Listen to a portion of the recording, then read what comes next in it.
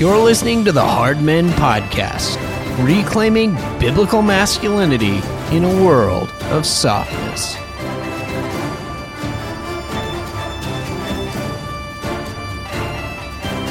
"2020 has been quite the year. It's been a year in which we've seen many people within the church capitulate to the culture and in particular to the dictates of governors and other elected officials across the country. Many churches have been closing their doors, and in particular, they've stopped singing. In today's episode, we talk with Ben Zorns. Ben's the executive pastor at Christ Church in Moscow, Idaho, where he serves alongside Toby Sumpter, Doug Wilson, and a host of other faithful men and women.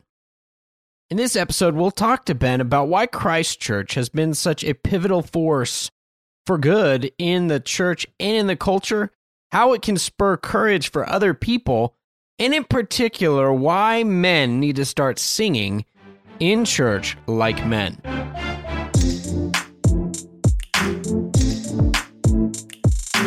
Welcome to this episode of the Hard Men Podcast. I am your host, Eric Kahn, and today we have a very special guest. We have Ben Zorns, and Ben is the executive pastor at Christ Church in Moscow, Idaho. Ben, it's good to have you on the show. Thanks for having me. So, Ben, the first thing I want to ask you is this the same Christ Church where Doug Wilson is the pastor? Correct. Guilty as charged. Guilty as charged. Some people will certainly read it that way. You guys are definitely sort of a lightning rod in the culture right now. But I want to ask you, for people who don't know, the executive pastor moniker, what exactly does that title mean, and what do you do at the church?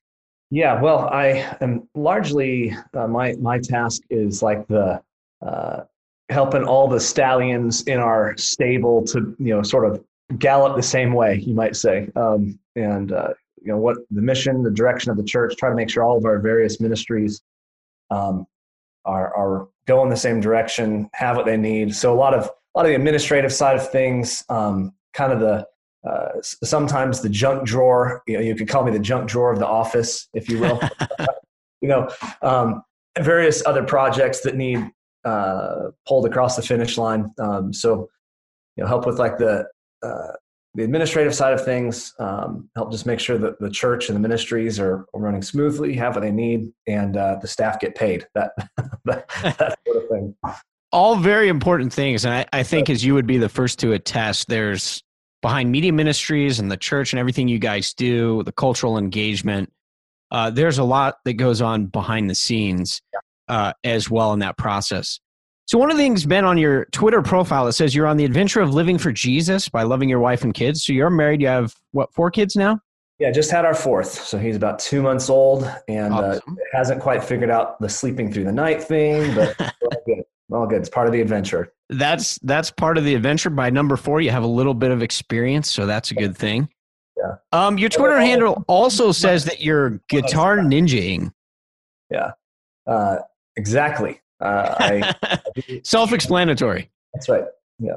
You should see me shred the fretboard. That's awesome. So that is one of my first questions for you, Ben, is that you do have a background in music. Correct. And just curious how you ended up in Moscow and how long you've been there. Yeah, I mean, so my background in music was, I kind of came. My dad was a youth pastor, and I kind of came into my teen years during when the modern worship movement was really taking off. The late '90s, early 2000s, and my dad was a youth pastor, and I kind of started, he had a guitar in the closet that I picked up and started fiddling away at, and pretty soon was leading worship and that sort of thing. Wrote songs, recorded songs, did that for a good couple of years, probably about a decade. Helped plant some churches, led worship for some church plants, and somewhere along there I became Calvinist, and the dominoes, as you might say, started to fall. And I think and as a worship leader, I came to realize that one of the things that was really lacking was this real depth in a lot of the music that was being sung in the churches. The theology of it was quite lacking, and seeing sort of as I was growing theologically and understanding the great truths of our faith, seeing that many of those were not reflected in the songs we were singing, and then seeing that because worship shapes our theology, realizing that the young people I was discipling, there was such a disconnect between the songs they were singing in youth group and on Sunday mornings, even in like a main worship service. There was a real disconnect between their understanding of who God is, His nature, His character, what we're called to. That it really began to awaken in me more of a pastoral desire, and so, and then roundabout, we had our first child, and I kind of went, doggone it, I'm a Presbyterian. And so that really sort of was a bit of the watershed moment where I realized I needed to move as far as the ministry I had been doing, and in the circles I'd been doing it in. I needed to make a shift and a change, and the one place that I felt was really trustworthy and the right sort of manliness, grit, engagement with the culture, men who had guts of grit, determination, and gospel orthodoxy was up here in Moscow. And so we sort of, on a wing and a prayer, found ourselves here. That's interesting. So had you reached out to them? You had talked to people. Did you first go there and then become executive pastor, or were you invited up there for the job? How did that work? A really wonderful story of God's providence. I had applied to our Greyfriars Hall pastoral training program, which our church runs. Basically a 3-year pastoral training program. And I applied to that,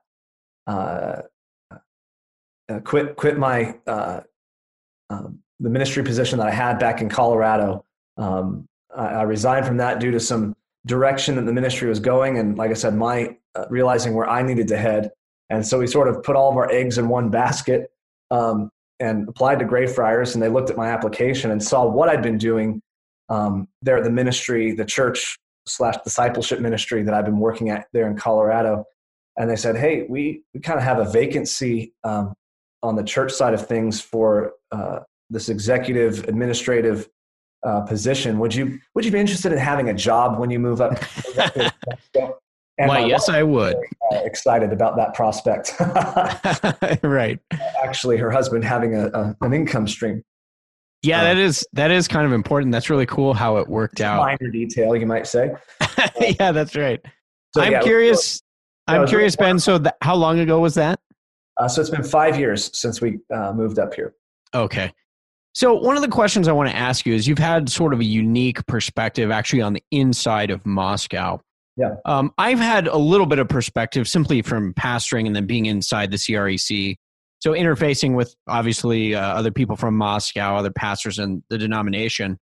But one of the questions that I think a lot of people have is, they look at Moscow from the outside and they see, oh, this Doug Wilson. And I've really noticed kind of two different streams of thought on that. One is, Doug's the Messiah. He's a prophet. He's amazing. We should all move there. Everything he does is gold.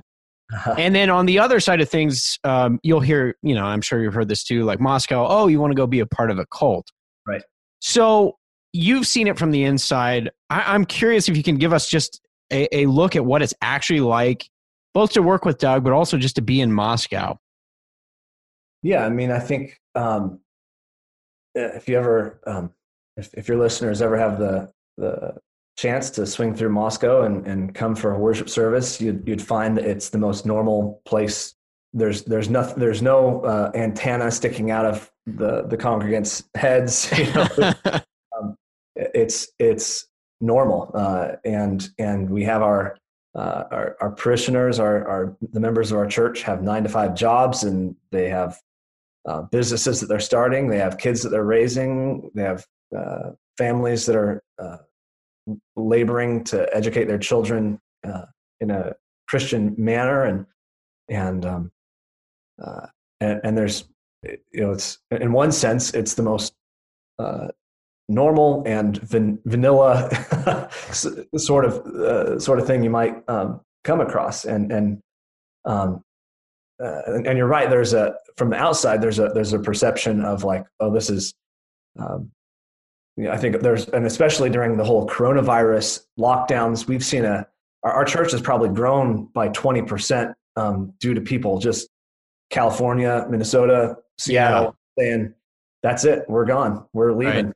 And I don't blame them. And we think, and they're good, hearty. They're not coming with baggage, right, necessarily, but they're going, okay, we need to go someplace where there's some fortifications that we can raise our children in a godly community. That we can raise them with people that are have the same objective for their families and for their nation, for their city. And so I think there's that. On the flip side, you have people that have this perception that we're toxic, or there's heresy, and that, all that, all those labels that get thrown around on the internet. And I think that's primarily because Pastor Doug and the folks around here, we aim to speak and articulate the gospel in such a way that has actual teeth, that has true conviction behind it. As George Whitefield once said, I will not be a velvet-mouthed preacher.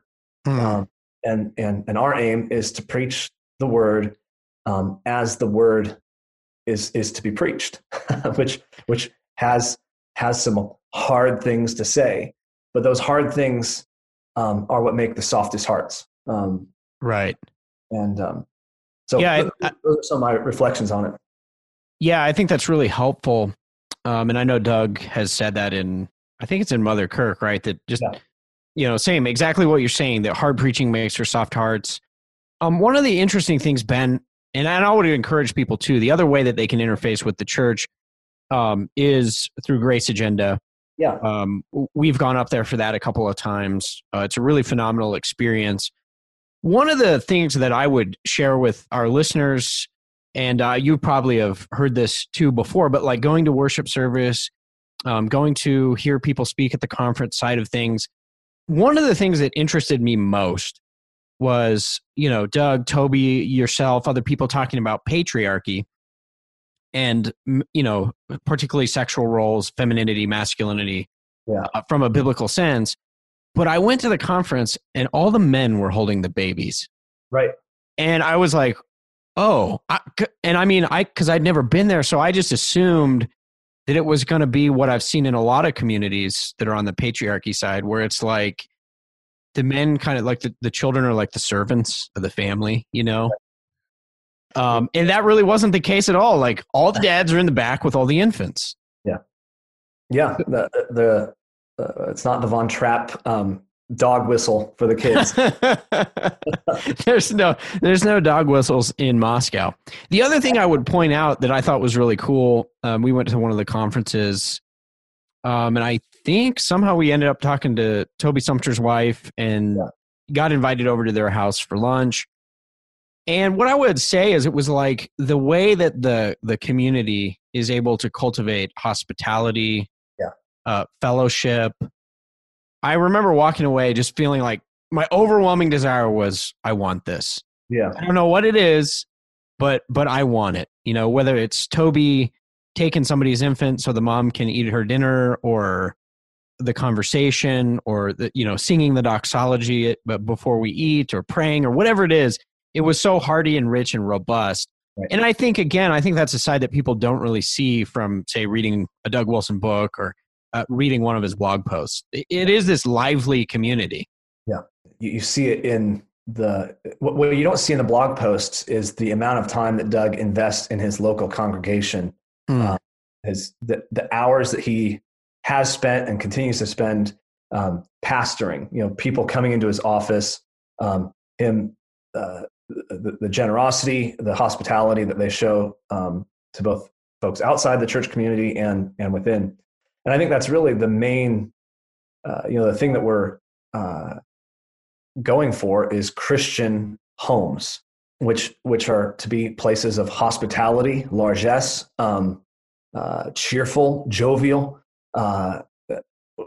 It's not, it's just, I recently read through, what was it, Jonathan Edwards' resolutions again. Oh, yeah. And I just got a kick out of the one that said, resolved not to laugh about anything on the Lord's day. Laughter is banished. This is not a slight against him, but I would, if I were to have met him, I probably would have cracked a joke and get him to laugh on the Lord's day. And that's what we want: Christian homes. And back to your point of the dads holding the kids. I think there's a point where, especially because we emphasize family worship, that in our worship services, the kids aren't carted off to children's church. They're a part of the worship service. They're called infant voices, are to raise their songs of praise to God. Psalm 8, that sort of thing.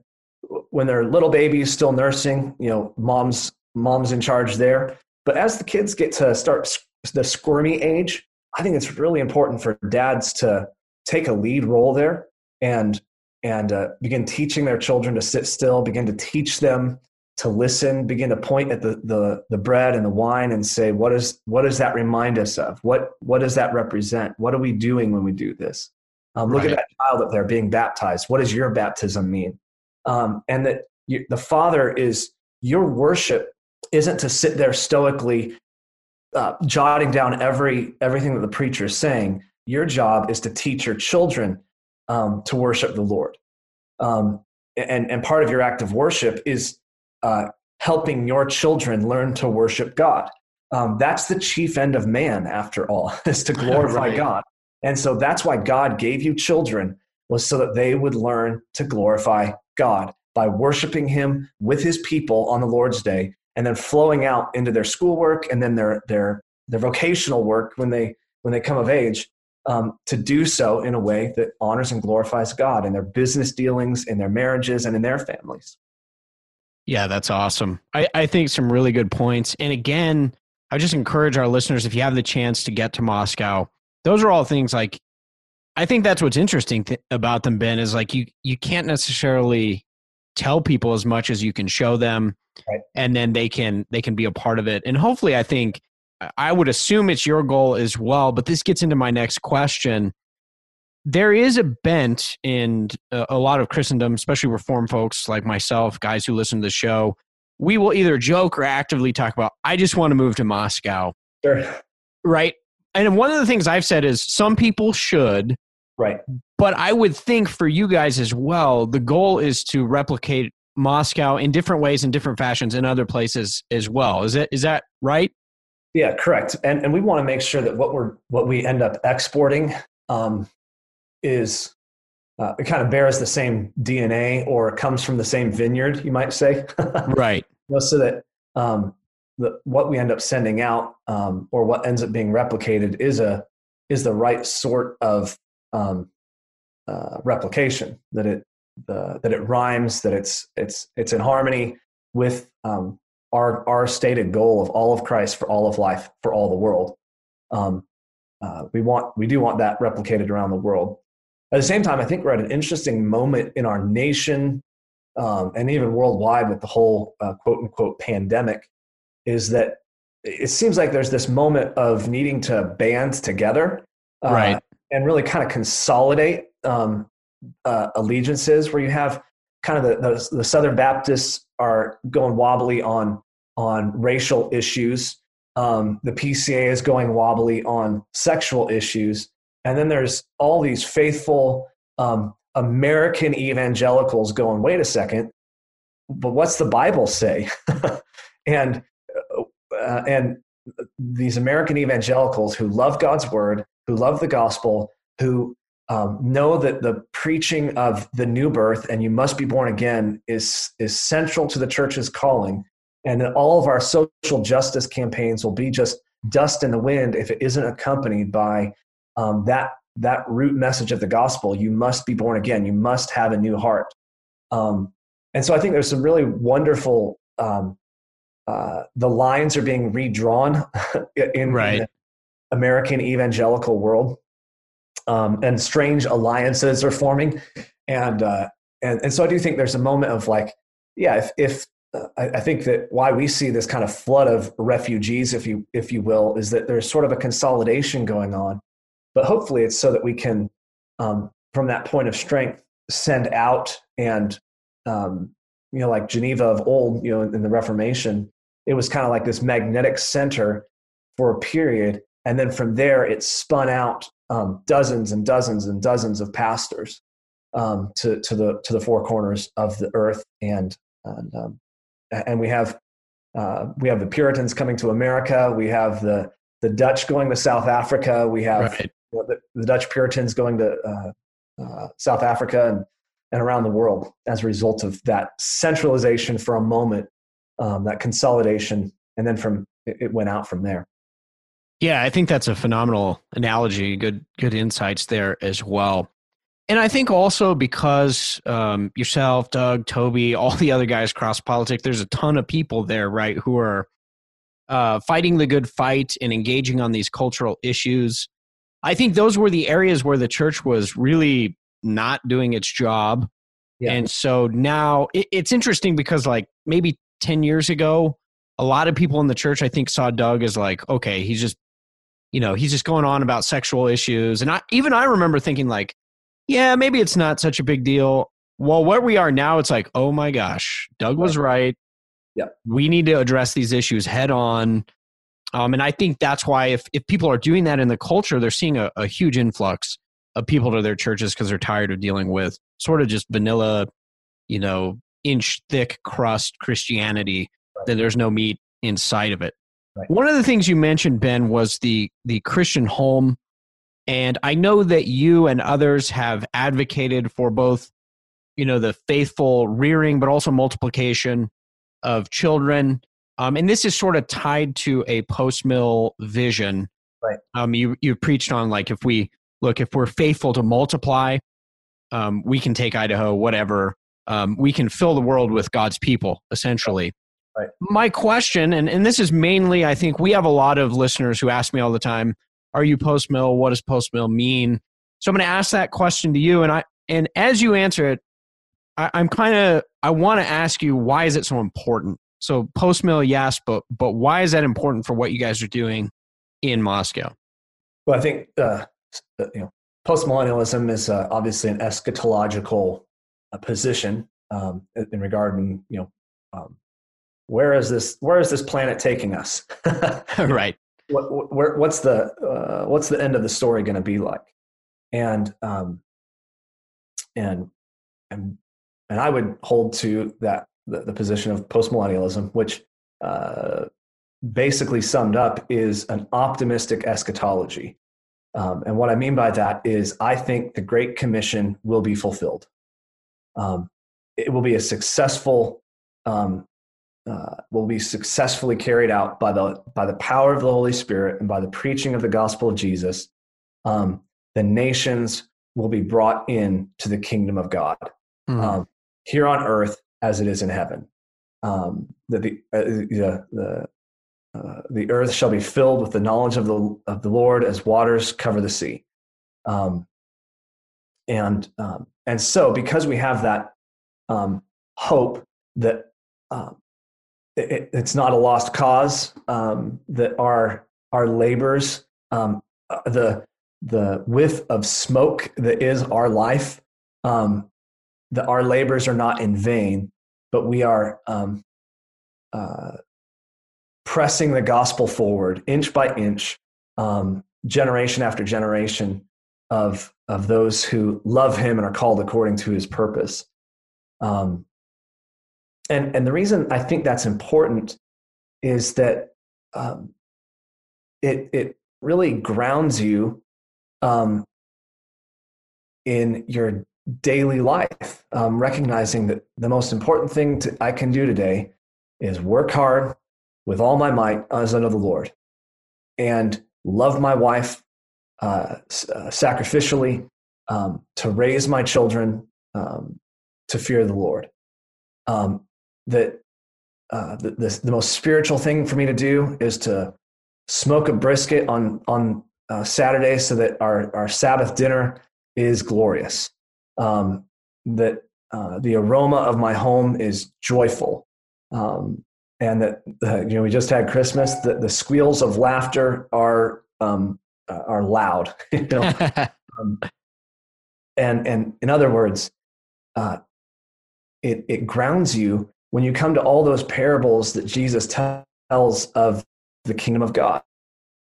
A mustard seed that will grow to a great tree, that all the birds of the nations will come and rest in its boughs. Or it's like leaven in a lump that spreads through the whole thing. Meaning that, why am I here on this earth? Well, it's to glorify God and to pray. And what did he teach us to pray? Thy kingdom come here on earth as it is in heaven.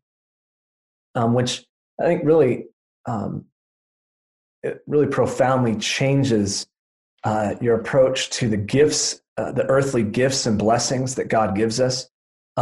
It gets you away from sort of the, I think American evangelicalism has really become entangled with sort of this pie in the sky pietism, this tingle up my spine,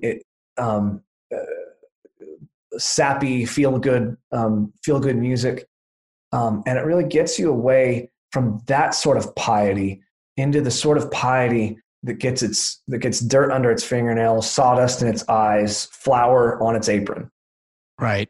Yeah, I think that's phenomenal. And I think seeing, when I was in seminary, I went to a Baptist seminary. I think it was Tom Schreiner. I remember him saying, somebody asked him, what's your end times position? And he said, well, my position is whatever's not going to get me persecuted. And I think there was sort of a mindset like it didn't matter, what you thought was going to happen. Of course, in the Baptist world, whether people could enunciate what their position was or not, it was sort of the, you don't polish brass on a sinking ship. Yeah. But one of the things I've noticed from being in communities, post-mill communities, is what you mentioned. There's a hopefulness about the work that we're doing.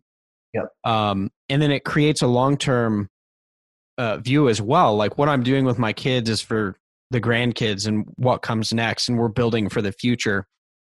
So that really does give you a different telos to the work that you're doing. Exactly. One question I would ask you, if somebody said, okay, give me like 3 books that I could read that would be helpful on this issue of post-mill theology, what would you recommend? Yeah, the few that really helped me was The Puritan Hope by Ian Murray, basically tracing that the Puritans' position was that of a hopeful eschatology, the success of the gospel in foreign missions, that sort of thing. The other one would be He Shall Have Dominion by Ken Gentry.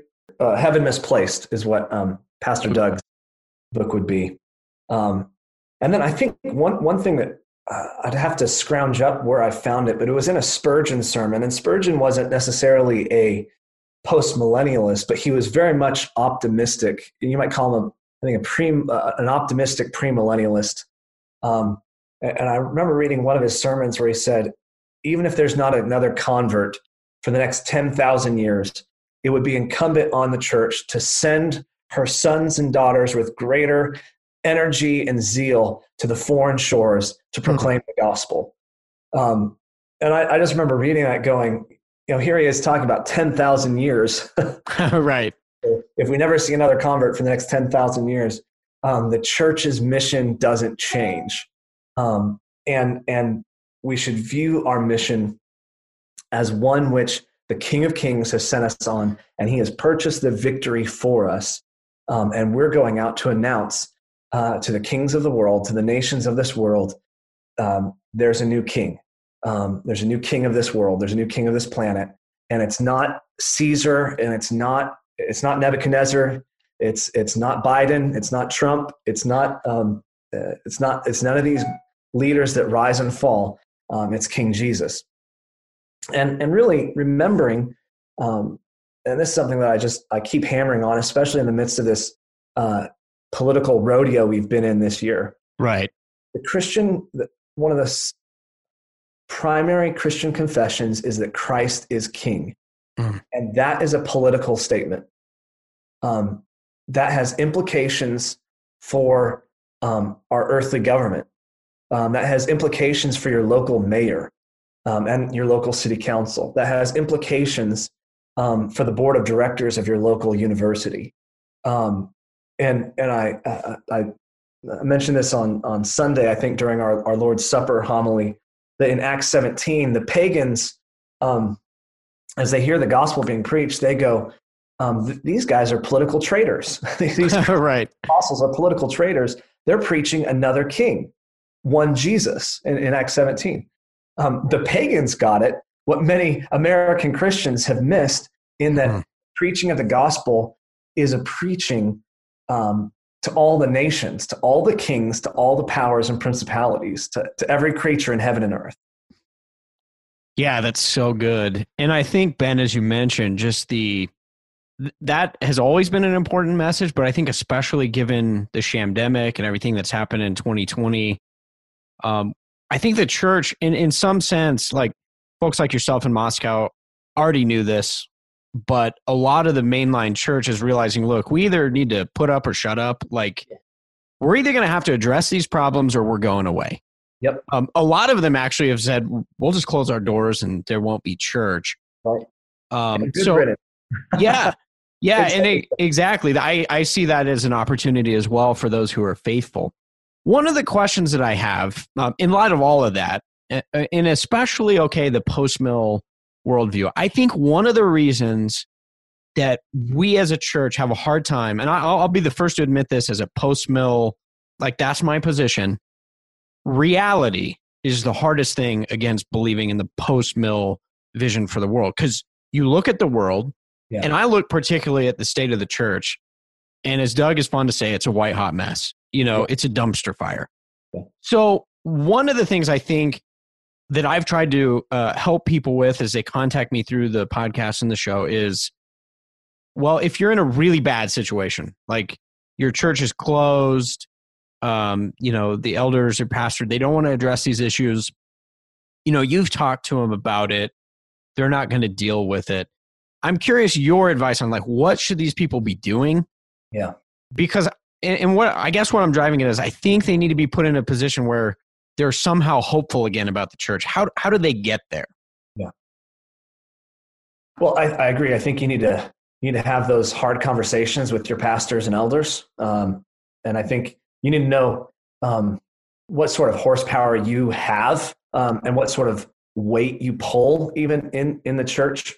If you're going to a church of 2,000 people and the pastor doesn't even know your name, it's not likely that you're going to have a big pull or big influence. But it might be different if you're in a church of 200 people and you're maybe one of the deacons, or you have some sort of you've got a good camaraderie with the elders and deacons and pastors. And in that case, you have to weigh, do I have the horsepower for the right sort of tangle, the right sort of fight? Or is this the moment that all things are being revealed? This is an unveiling of sorts of where our pastors and leaders across the nation, you see the ones that are courageous men, and you see the ones that are men that are easily led. And if you're a father looking at how you want to raise your family, and you see that your church hasn't met together for 9 months now, or 10 months, or whatever it is, then you might need to say, okay, I need to go where godly men are leading. Godly men of courage can lead me, so I can lead my family with courage. And then the other thing is, I think one of the most liberating things when you realize that, again, like I said earlier, if I just hold to that fact, Christ is king, God's absolute sovereignty over all details, and Christ's lordship over this planet, it makes reading the headlines a lot more fun. That's a great point. You can laugh at the days to come, like the Proverbs 31 woman. You read of, now there's a new strain of coronavirus in South Africa or in UK or whatever it was. And you just go, oh, here we go again. Right. Throw your hands in the air and say we, and not that you take it glibly or whatnot, but you know that God is working all things together for His good, for His glory and for our good. And so then you just really need to stop reading the headlines as if it's, we oftentimes read our Bibles in light of the headlines rather than the headlines in light of our Bibles. Yeah, that's a great point. It's just vital that you get away from scrolling through your news feed, reading the headlines, and then letting that shape how you read the book of Revelation, for instance. You need to say, my theology needs to shape the way I look at this world. Right. Yeah, that's a phenomenal take. I think very helpful insight there as well. Well, one of the things I want to do now, Ben, is I want to talk to you because you've been so caught up in working on this project, but with the music in particular of the church. And I think these things are connected. Right. One of the things I've noticed in worship is, in the music, in particular, is, okay, we have people telling us, like, specifically, don't sing in worship. Yeah. And then to go in the worship service with God's people and be singing the praises of God. There's something that is freeing. It fills your soul. It's necessary, especially I have argued for the men of the church to be singing. Yeah. But I want to hear your take. Why is the question of music so important? Right? We hear many people in the culture say, "Oh, it's flip a coin. It's a heads or tails issue." Some people, basically, we make it just about style, right, but it's more than that. So I want to hear your take on why. Yeah, but I think you're right in regards to during the pandemic when you've got mayors and city councils and governors saying churches can meet at 25% capacity and they can't sing, and the trumpet player has to wear a mask. Right. With a hole in it. Yeah, with a hole in it. And I think, again, you just have to laugh and say, thanks, but no thanks. Yeah. One, I think, Hebrews 10 commands us to not forsake the assembling of ourselves together. And it doesn't give a caveat that unless there is a bad cold going around. Right. Now, of course, if the church building burns down and, you can think of real emergencies where it's like, hey, we can't meet this Sunday, but we'll gather, we'll sing a psalm, a short sermon, and go back to our homes. Or, you can imagine that's not wrong for the elders to say, hey, this Sunday, due to the flood or due to the fire, whatever it might be, we're not going to meet this Sunday. But we're commanded to not forsake the assembling of ourselves together. And even the ecclesia, the gathered ones, that's what church means, is the ones who have been gathered together by our Father to commune with Him and to commune with each other, to have fellowship with God and with each other. And that just cannot be done on a screen. And I think that furthermore, why would we say, okay, we'll do everything but the singing part?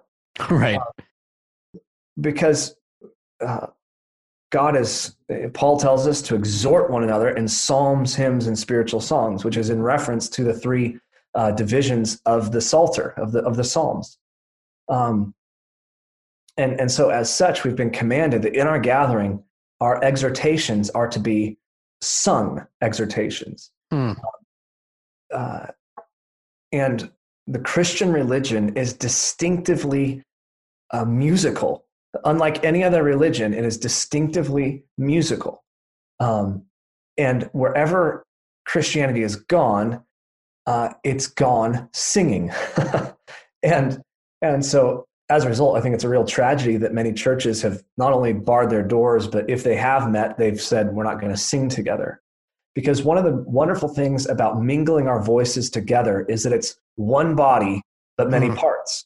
Right. And harmony is one of the most glorious ways that many people can be united in one activity, and that in the church setting is that of songs of praise unto our God.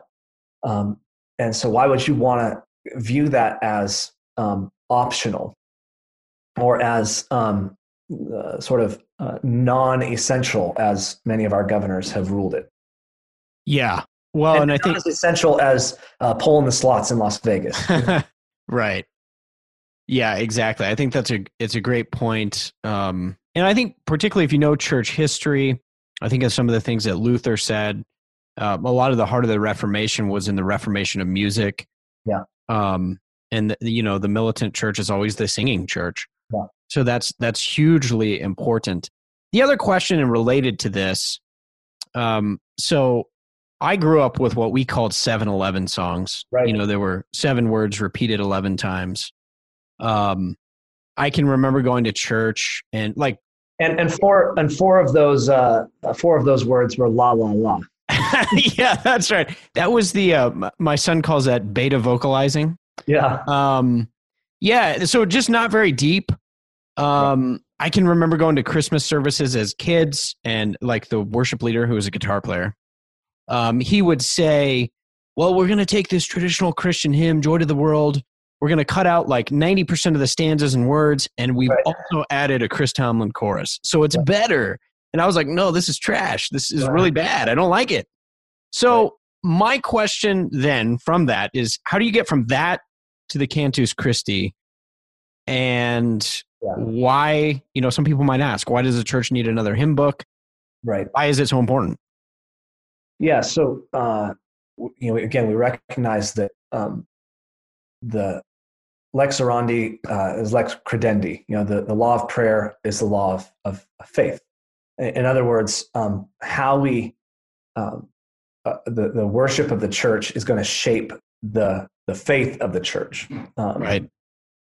And so as a result, we need to be very thoughtful about what we're singing. And I think you see that in the last 20, 30 years of the sorts of songs the church has been singing. And then a generation grows up having never sung a psalm that says, break the teeth of my enemy, O God. Right. And vindicate me, O God, according to your loving kindness. Wicked men are on all sides. Destroy them. Let us conquer them in your name. And then they see the injustices in the world and they go, we need to do something about it. And they reach for Marxism. Right. Because they haven't sung that God is a warrior, that God is a mighty man, that God is will avenge his elect speedily, that he's the defender of widows and orphans, as the Psalms would teach us to sing, and as the great hymns of the faith would have us sing. And the one thing I always ask people when we talk about like modern praise choruses versus old hymns, right, is what pronouns are there in your songs? Not the what are your preferred pronouns? Not that sort of thing. Right. And maybe that's part of it, but what pronouns are you using? And 90% of modern worship songs are me and I. There's rarely a we or us. And so what you have then is a very individualized worship expression, you might say. Right. Rather than nothing about you or I in it. Right. This is all about immortal, invisible, God only wise, and light inaccessible hid from our eyes. Most blessed, most glorious, the Ancient of Days, almighty, victorious, thy great name we praise. And you're left there with like not thinking about, oh Lord, how you cause my heart to pitter patter, and and I'm just enthralled with you, and I'm just in love with you, and I'm just in awe of your praise, and I, me. Well, and so much of it, Ben, too, is we used to say this, but if you could take out God in this song and put in your girlfriend and this song still makes sense, like we have a problem. So yeah, needing to have a depth, I think, of really theology. doctrinal soundness. So talk a little bit about the Cantus. Yeah. What was your role in the Yes. second edition? I think there was a first edition about 20 years ago, and then they made some revisions to that. But essentially, it was the same edition, just with a few tweaks. Pastor Doug, one of the reasons they brought me on was, with my musical background, was to basically get this project across the finish line. Of the main thing was filling out the Psalter, having a song for each psalm, at least one song for each psalm represented in it, and then making sure that we touched all the bases of the church year, and then making sure that we didn't exclude great hymns of the faith like Amazing Grace, Great is Thy Faithfulness, some of those good old fashioned gospel hymns of our American heritage tradition, not the drivel, hopefully, but some of those great hymns of the faith. And so really we aim to fill out the Psalter, have it fully represented, having the best of church hymnody represented, so that a church could kind of, they can start on the shallow end of the pool and work their way to some of the more difficult things that we included in it. Right. Or if they're already at that level, that they're able to sing some of those more complicated Genevan jigs that are kind of challenging to sing, but if you put some of the hard work into it, it's the payoff is huge. Right. And that's again the contrast between the worship band showing up, leading 4 songs, and you sort of mumbling along with your hands in your pocket, versus this is the work of the people. Our worship each Lord's Day is the work of the congregation, not the worship leader. It's not his job, it's our job. This is the sacrifice of praise that we bring, the sacrifice of sanctified lips, hymns of praise and thanksgiving to our God. And so we need to work to learn our parts, to sing our parts, and to be prepared as a families and as individuals to sing heartily and loudly when we gather with God's people. Yeah, I think it's a great point, particularly about the fact that to do something with excellence is difficult. Yeah. And that includes our singing. One of the things that I had heard when I was pastoring, we used the Cantus. People would always say, yeah, but it's so hard. Right. It's so hard to learn this. And I said, well, it takes work. And they'd say, yeah, but I can go down the street and the guy's got a guitar, and exactly what you said, like people would even tell me, like, I like the music because I just sit there and watch it. Yeah. So if someone came to your church, maybe they're new, and they said, well, this is really hard to do, why don't we pick something easier? Yeah. What would be your response to them? Well, I mean, very few things that are easy are actually worthwhile or have longevity. Yeah. If you watch your favorite sports team and the hard work that they put in to get to the Super Bowl or the World Series or the Olympics, it wasn't because they took the easy way out. I've gotten into smoking meats this past year or so, and you could put a microwave meatballs, it's not the same. But it's way different than taking 13 hours of care over a brisket or a prime rib, and the delight and the glory of cutting into that hard work.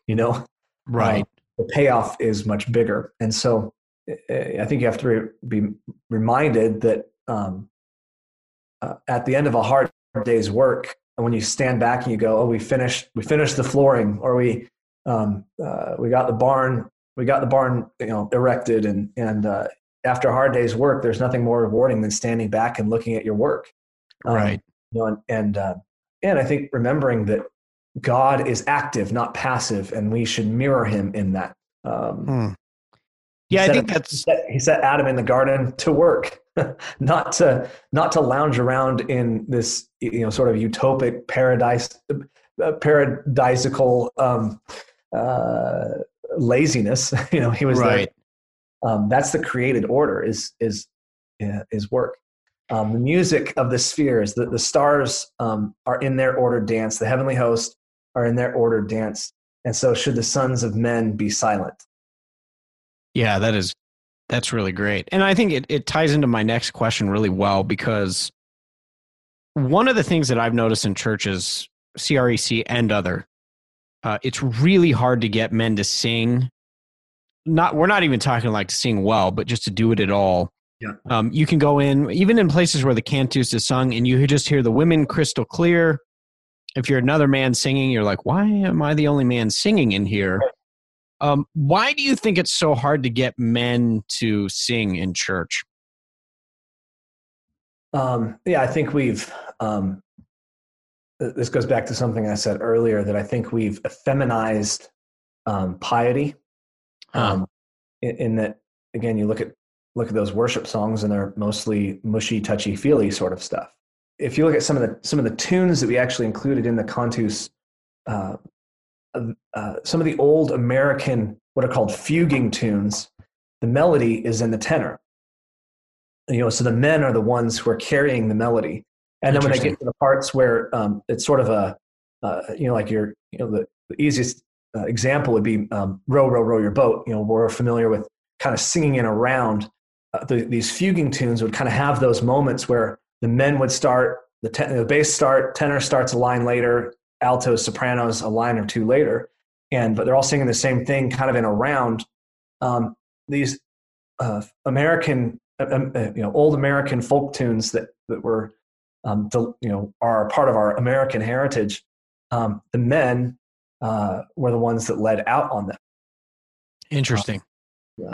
And so I think, again, one of the reasons why it's hard to get men to sing is that the worship leader is constantly in falsetto and in right skinny jeans. No, pray tell, whatever do you mean, Ben? And so I think if you can cast that vision of putting in some hard work, learning to sing, and I think sing the sort of songs that are meaty and thoughtful and rich, I think men buy in very quick when you try singing "A Mighty Fortress Is Our God," a key or two lower than you're typically comfortable with, and men love that. Men dig that. It's why they go to football games and scream their guts out. Right.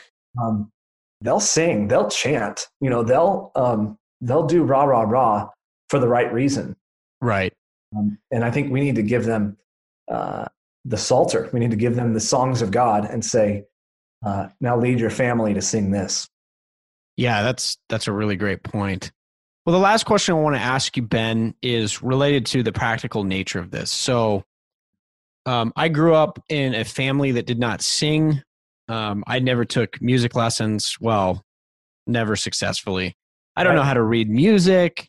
Many of the people in the church, even some of the churches that I pastored, like you're in a small town, like there were like 4 churches and every one of them had a piano player. Those were the only piano players. We couldn't find musicians. We couldn't find people to lead us in singing. Yeah. Maybe branch out from that.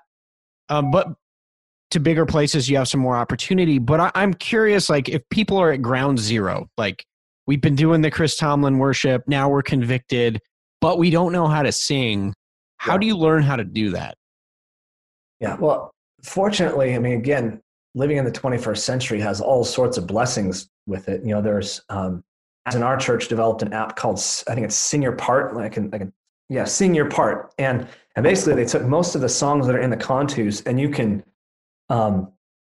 select your part. If you're a bass or you're a soprano, you can turn up the volume on that part and learn to follow along. And so there's plenty of resources out there for it. And then I think the main thing is when imagine being at your grandma or your grandpa's deathbed, and try to sing a cappella your latest top 10 worship song. Right.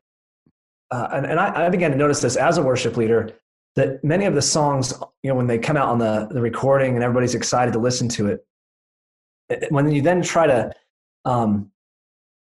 convert that to a congregation of 100 or 200 with a guitar and, not as skilled musicians, it just doesn't play as well. It was meant for a rock arena, not, and what you're going to sing at a deathbed or around the campfire is much more likely to be the Amazing Grace. Right.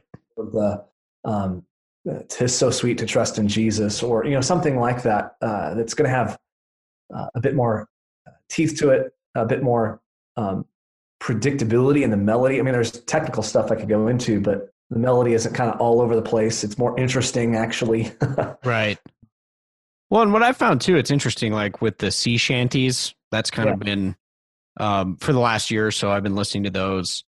And it's weird because myself and my sons were not great singers, but a sea shanty is like basically like barroom men, like chant, yelling, singing. Yo ho, yo ho. Right. And I remember thinking, like, as we're learning this, the kids love them. They're like, "Dad, turn it up."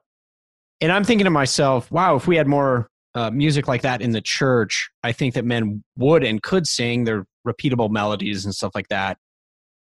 It's much different. Whereas, again, as you mentioned, whatever the newest rendition is on K-Love, it's like, yeah, I can't even sing. First of all, I can't sing falsetto that high. But certainly wouldn't be singing that with my kids. Well, yeah, you're exactly right. You want to, the scripture commands us in I think it's Psalm 100 to make a loud noise. Doesn't say make a pretty noise, although we should strive for beauty and holiness. But start with making a loud noise, and again, start learning your parts. And one of the wonderful things when you hear good congregational singing, it definitely spoils you for the microwave meals. Yeah, that's right. Well, Ben, it has been phenomenal having you on the show. I do want to point people to some of your work. Of course, they can find you on Twitter. I think it's @BenZorns. Is that right? Correct. And then they can also check out your website. That's benzorns.com.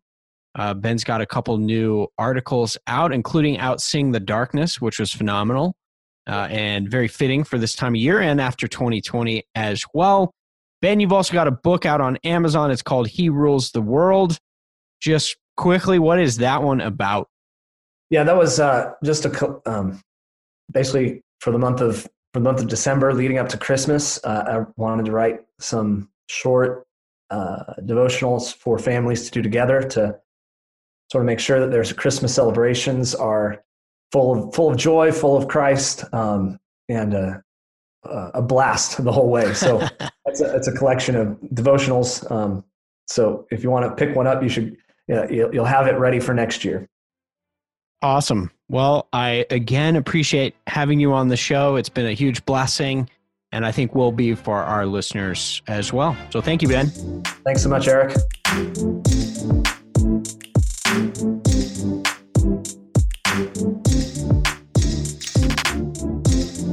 Well, thanks again for listening to this episode of the Hard Men Podcast.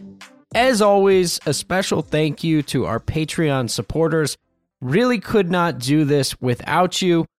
Your contribution and participation in the Hard Men Podcast has been instrumental. We also want to thank those who have recently joined in the last week and a half. We've had several VIP members and a ton of people giving donations at the end of the year, so we deeply appreciate that, and especially for the way it helps this work continue. In the show notes, we'll list all the resources we talked about in this episode. And again, be sure to check out Ben Zorn's work, the work of Christ Church, Cross Politic, and everyone else in Moscow, Idaho. We really could not do what we do without other faithful men plodding along in the work as well. Until next time, men, stay frosty, fight the good fight, act like men.